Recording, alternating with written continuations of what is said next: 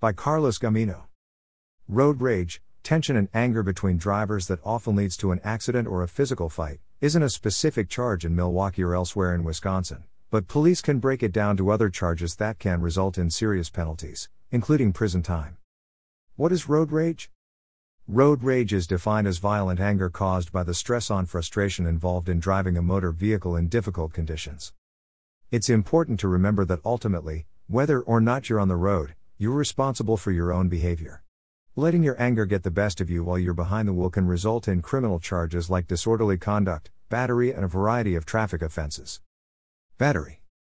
If you exit your car and beat someone up on the road, you could be charged with battery.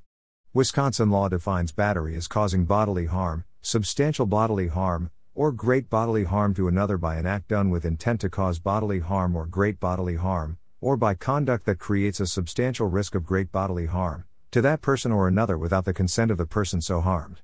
Battery can be a misdemeanor or a felony, depending on the extent of the victim's injuries. Traffic offenses. Traffic offenses that can get you into trouble during a road rage incident include reckless driving, hit and run, vehicular homicide, or other crimes, depending on the circumstances. The penalties for reckless driving typically depend on whether someone was injured, and according to the Wisconsin Department of Transportation, most behaviors associated with aggressive driving are illegal. Are you in trouble over a road rage incident? If you've been arrested from a crime stemming from a road rage incident, we may be able to help you.